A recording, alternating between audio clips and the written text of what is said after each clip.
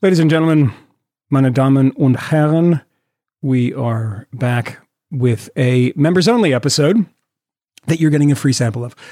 So this is the annoying preamble about how you should go to wethefifth.substack.com and subscribe. Hey, look, it doesn't cost you anything to listen to this. Fast forward the damn thing and start. It's in like 30 seconds. Here you go. Here is us from last night. Myself, Camille, Matt Welch, talking about one of the worst articles that I've ever read in my life.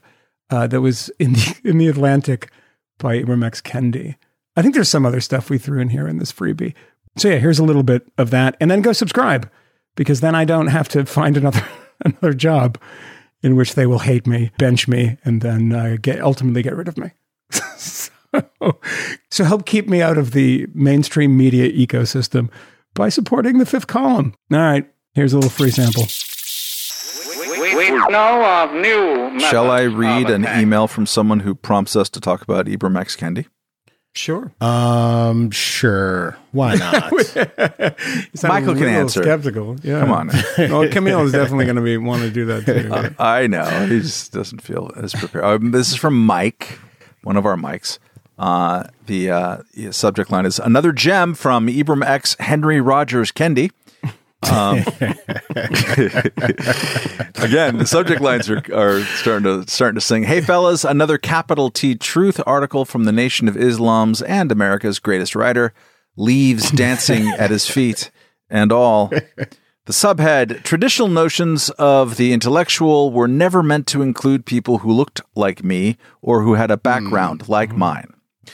The suffering he faces every day as he trudges along in the sea of whiteness and oppression, struggling to keep his head above the hate, he yells out, "I can't breathe. All the best, Mike." Just a little prompt. I know you guys were texting about this. We were. Well, it was actually that email, because as I mentioned, occasionally we get a pretty heavy volume email, but occasionally one will pop up while I'm in my email program. And so I'll happen to see it. And that one, I couldn't resist the subject line and click through. And I was like, oh, fuck, do I have to subscribe to The Atlantic to read this piece of garbage? I found a way around it. So I sent it to another friend of mine who you guys know, who's a writer. And you read it at just to be clear, you read it at a film festival in Chicago, right? I read it by finding the cached version. Yeah. Thank you, Google. And a friend of mine who is not a fan, was like, is asking me to log in, and I'm not going to do it. I cannot do it. And he apologized. That guy used to make fun of Ta-Nehisi Coates, and he apologized to Ta-Nehisi Coates and in an email back to me and said, I didn't know it could always get worse. And this piece, by the way, might be one of the worst pieces I've read in The Atlantic in my life. And I'm not joking. I'm not saying like, let's give us a little hyperbole. It is so astonishingly bad that This is whether or not you like the content. Exactly. That's exactly right. Whether or not you think this is smart and interesting and important work. Yes. It's just, I can't, it's almost as if no one edits him or is afraid to edit him because they might be called racist or something. I don't know, because no one is editing this stuff. It is astonishing. The whole thing is about what it means to be an intellectual, because he clearly believes himself to be one, but someone this stupid cannot be qualified as an intellectual. I'm sorry. You can get a MacArthur Genius Grant, which he did. He got the Genius Award.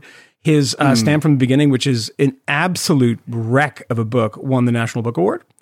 This is the lowering of standards like I've never seen before.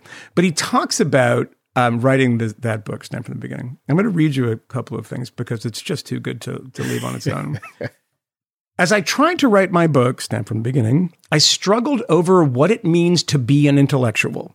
No, you didn't.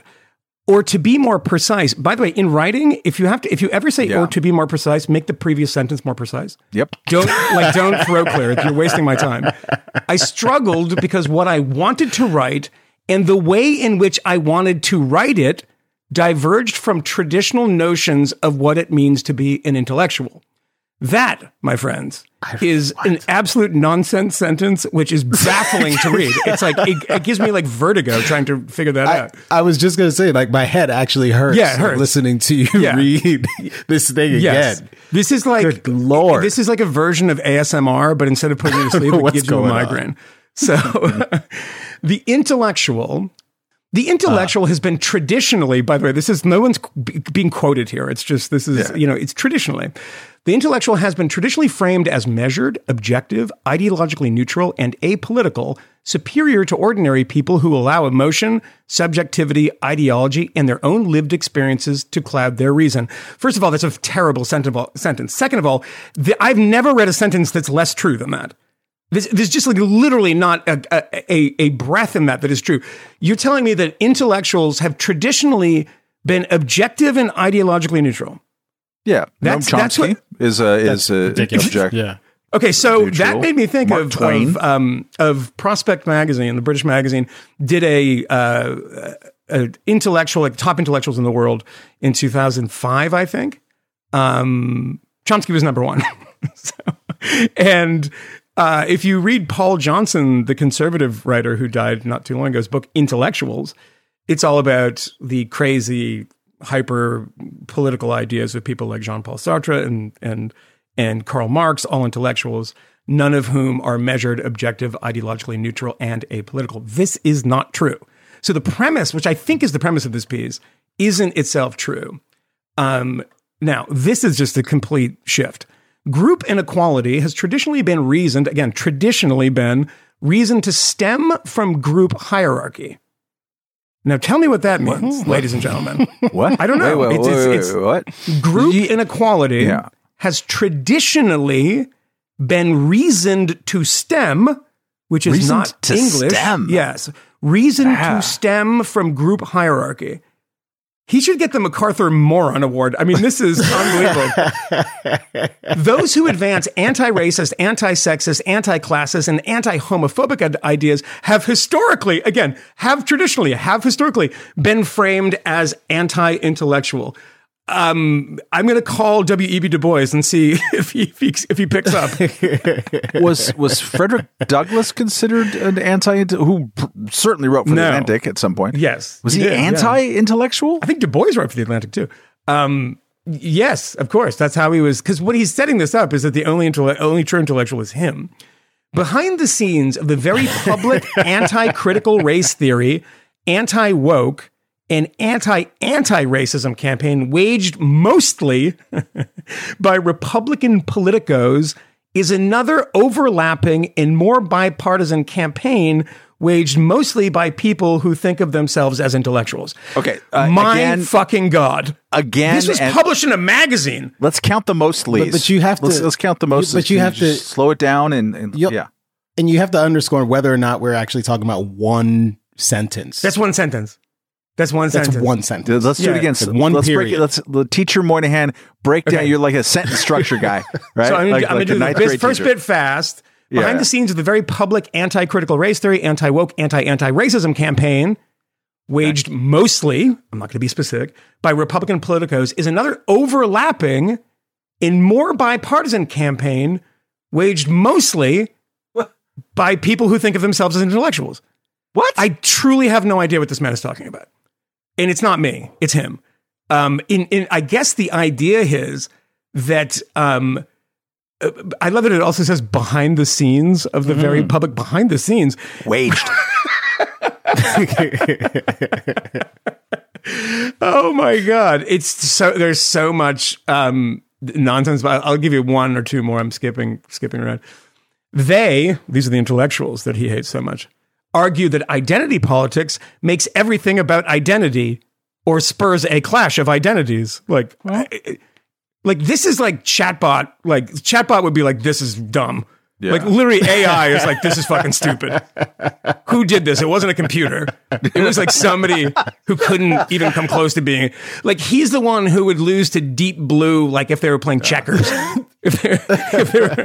mean, this is, and then this is an incredible non sequitur. In fact, the term identity politics was coined in the 1970s, a time when black lesbian women in organizations like Boston's Combahee River Collective, what? I don't know, were being implored to focus their activist work on the needs of black men in black power spaces, white women in feminist areas, and gay men in gay liberation struggles, on everyone's oppression but their own. They were determined to change that. It's like, a student turned this into me, I would be like, I'm kicking you out of school. I don't have the power, but the verb tense. Somewhere there's a verb tense. Oh my God. It's so baffling. And it keeps on going. I think it must be a hoax, like an Alan Sokol. Like, I love when they say gays, by the way. This is people using that word always amuse me. American traditions do not breed intellectuals. Okay. They breed propagandists. Wait, listen to this again. Traditions. American traditions do not breed intellectuals. The American traditions, breed propagandists and careerists focusing their gaze on the prominent and privileged and powerful and on whatever challenges are afflicting them. Good God. I mean, this is a fucking joke, isn't it? I mean, this is in the Atlantic. There's one of two. I mean, it's one of two things, right? It's either like total abdication of responsibility because you're afraid to do anything, or they're trying to sabotage. Yeah. I think they actually want him to fail. They must be doing that. So it's just like, oh no, this is great. Yeah. Yeah. Put it in print, put his name on it. You're fine with this, right? Yep. Good. Okay. Fine. We are told to research, think, and write about people, meaning not our people. What? We are told to but there's no quotes in this, by the way. We're told to let our people die. We are told by whom? We are told to die. That is the next sentence. We are told to let our people die. We are told to die. Die. Yeah. Yeah. Think about this, by the way, is Kennedy. Think about the gaslighting of it all. We're told that white people are being replaced in society in their jobs within the intellectual class. One of the most successful living authors, James Patterson, claimed that white men are experiencing another form of racism as they, according to Patterson, struggle to break through as writers in publishing, theater, TV, and film. At least that's a coherent sentence. Yeah. I mean, I know what he's saying. I don't know what it's connected to. And all his Patterson said is like, it's a tougher slog these days for like an old white guy. Not a controversial thing to say. Not saying that history has been unkind to white guys. It has been perfectly kind to white guys. That's not what he's saying. But this kind of stuff I find really amazing and impressive. And it gets worse too. I mean, if you can imagine. It can't be. That one sentence, the Mosley sentence, needs to be framed and put somewhere. Oh, the Mosleys. It's a lot of people say, and according to folks. It's not. This is America's crisis of the intellectual.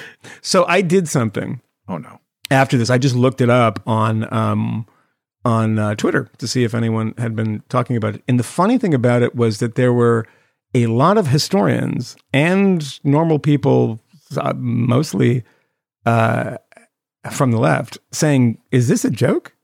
Like this? He clearly doesn't even know what an intellectual is. I mean, he's like, intellectuals notoriously are just like." Supposed to be unbiased. It's like he's never read anything. I mean, I feel like the Marshall McLuhan. I think there's actually a very, very good chance of that. It's possible, actually. Right? Yeah. I mean, I truly do. I feel like the Marshall McLuhan pulled out from behind the poster in the movie theater in Annie Hall, who's like, how you get to be a professor in anything is totally beyond me. It's like, I give one more just because I love the use of this. Maybe I did have writer's block when I started composing. I love the verbs. How to be an anti-racist back in 2012. When I started composing, like he's Brahms or something. I did not suffer from that sort of blockage. Oh, good right. Good right. Apparently not. It's like it's fucking Red Fox. He's like, Elizabeth, I'm coming to join you. It's a big one. I got a blockage. I did not suffer from that sort of blockage when writing Stamped from the Beginning several years earlier. Writing that book was like writing in a cave to the cave. There's a different way to say that. I can think of a different way of saying the same thing. It's like he fell asleep on the keyboard. Writing in a cave to the cave. Okay. What? I don't even know. What's the cave have to do with anything? He's in a cave? What the fuck is he doing in a cave? Wow. But what's really great is, again, this entire time, little to no critique of the substance here. We're just trying to get through it. Yeah. Yeah. The grammatical choices. Yes. The syntax. Sentence structure. Syntax, structure. Yeah. It is impossible to understand what this man is fucking talking about. It's nearly... He is a disaster. Yeah. A disaster. It is like... Maybe there was an issue in publication. Maybe that's it. Maybe he sent clean prose and they were like screwed up by someone. Maybe someone is trying to sabotage him. Maybe this is what white supremacy looks like. It is what it looks like. It must be. because this is... God. I mean, honestly, anybody... Like, if you are the MacArthur genius on the on the committee, like, take the prize back. I mean, honestly, this is a humiliation for you. It is so funny. I knew the smears were coming because I know history. Huh. What blocked my writing, bound my intellectualism. What finally set me free to be an intellectual was the face of death. What? The face I still stare at to amass the courage to be an intellectual. What? I don't know. It's like, I think the guy must be he must have written this on his like ayahuasca trip or something. Yeah. Like right after he started vomiting in the woods in Brazil. They were like, it was the face of death, the face I still stare at. Yeah, yeah. He I think he watches the movie Faces of Death from the 80s. He loves it. This, and then all of a sudden he's talking about how he had cancer. Since I wasn't going to live, apparently he thought he was going to die. Okay. But I wanted to write a book that could help prevent our people from dying at the hands of racism. Oh. Yes, I was told I would die. But I wanted to tell my people to live like an intellectual. What? I don't understand. But that is honestly the worst piece of writing that I've ever come across in the Atlantic. I'm not kidding. I can't think of anything. And to be clear, for people who are not familiar with the journalism business, but your intuition is probably correct about this. If you're sitting at home, someone who's the recipient of the MacArthur Genius Grant, which is what's $500,000? It might even be more. I don't know. Yeah, big chunk of change, and everyone wants it. And who's in the Atlantic and who's been given all these awards is likely to have sign off before a big essay goes into a magazine. Yes. Even you get sign off when you're not that, you don't have all that stuff and the geniuses and whatever. You just write for a magazine, a pretty normal $800,000, by the way. What the white supremacist MacArthur Fellow program paid him $800,000. I think Camille needs his genius grant, and then just to turn it down, say no. I will not take that. No, they don't grant. They used to give them to actual geniuses. I mean, Cormac McCarthy got it, etc. Now they just give it to... I like the direction this is going in. First, Matt calls me a genius, and then Moynihan co-signs. Yeah, co-sign and say, like, I'm comparing you to Cormac McCarthy, one of your favorite because they're the same. Yeah. At Ada Louise Huxtable won in 1981 too, who I believe is Bill Cosby's wife. Is that right? I thought he was married to Camille. No, it's her last name's Huxtable. That was just the name on the TV show, Camille. Get with it. Oh God! There's no chance that he didn't sign off on these words. Is amazing. It's amazing. David Foster Wallace. This is what I've decided to write. Interesting people on it. Wow. Do you know what a friend of mine said the other day, which I thought was really amazing? And I look back and there's like, it's very racially mixed for as long as I can tell. I'm like just scrolling through. You see a lot of people. A friend of mine said something really interesting at dinner the other night. He said, I was looking at, and this is not somebody who's in our universe. He said, I was looking at old toy commercials from the 70s. He's an older guy, probably in our age group. And he said, it was really amazing to me because I wouldn't think this were true because of the kind of rhetoric today. He's like, everyone, it was like, black kids and white kids playing together and toys. Like every toy commercial, there were like black kids in them. And you would think, just, thinking about this stuff now, that it was only a recent development that we decided to, make these things. Well, of course, people are trying to sell toys, right? And they're trying to sell toys to everybody. That's kind of, the great thing about capitalism is it's leveling in that sense. But I was like, that's interesting. And then I realized when you go through magazines, it's very similar too. Usually the benchmark is cigarette ads because there were so many of them back then. And it was like just... And you want to kill all the black people with That's impulse. probably right. Yeah, that's... Right. Menthol. Do you remember specially calibrated for that purpose? Do you remember again? Like, if you think stuff like this just would happen without anyone paying any attention at the time. Do you remember Uptown cigarettes? Oh, I do. Yeah, there were cigarettes, menthol cigarettes, directly marketed to black people, and it lasted about 3 days before they were taken. It was all taken down. They were like, "Oh, sorry, I guess not." So that was. Yeah, Uptown cigarettes. Billy D. Williams got some promotional money in the 70s and 80s. I think he did some Schlitz malt liquor. Oh no, he did Colt 45 or Colt 45. Sorry, He literally the ad was a woman pulling his bow tie off, pulling it off, and him looking at the camera and saying, "Works every time." Yeah, it's amazing. It's the best. That was literally the catchphrase. Was "Works every time." I'm not kidding. Yeah, it's unbelievable. Yeah. Yeah, Uptown cigarettes. But what is really being posited in those ads? Is it that when he drinks it, he is at his most charismatic? No, she's wasted. Is his most seductive? But he's but it's also it requires it both. Well, it requires a suspension of disbelief because as the person watching this commercial, you're like, you're also fucking Billy D. Williams. I mean, you're in Star Wars. Malt liquor's not what you need. You just be like, baby, I'm Lando Calrissian, and she's like, I know. Let's get in that yellow cab. He's like, they're not going to pick me up because I'm black because it's 1985. Yeah. Yeah. Oh my God. By the way, R.J. Reynolds, they were responsible for Uptown. They literally, we talk about paved with good intentions to try to kill people. They plan to introduce Uptown cigarettes in February of 1989 to coincide with Black History Month. Oh, good. Is that amazing or not? Oh my God. It is. And so, yeah, I don't think it lasted. Yeah, because there were protests and they never even came out. They withdrew it prior to rollout. So, yeah, Uptown cigarettes. Bring them back, people. Should I read the email with the subject line, I dreamt of unsatisfying sex with Moynihan and being mobbed by Matt's prehistoric pets? I can tell you real life stories of people having unsatisfying sex with me, too. This is from Sherry. It's Cheree. So Sherry. Are you sure it's not from Rob? Are you sure? I'm not sure. Yeah. Says, hey, also, I became fully paid member last year.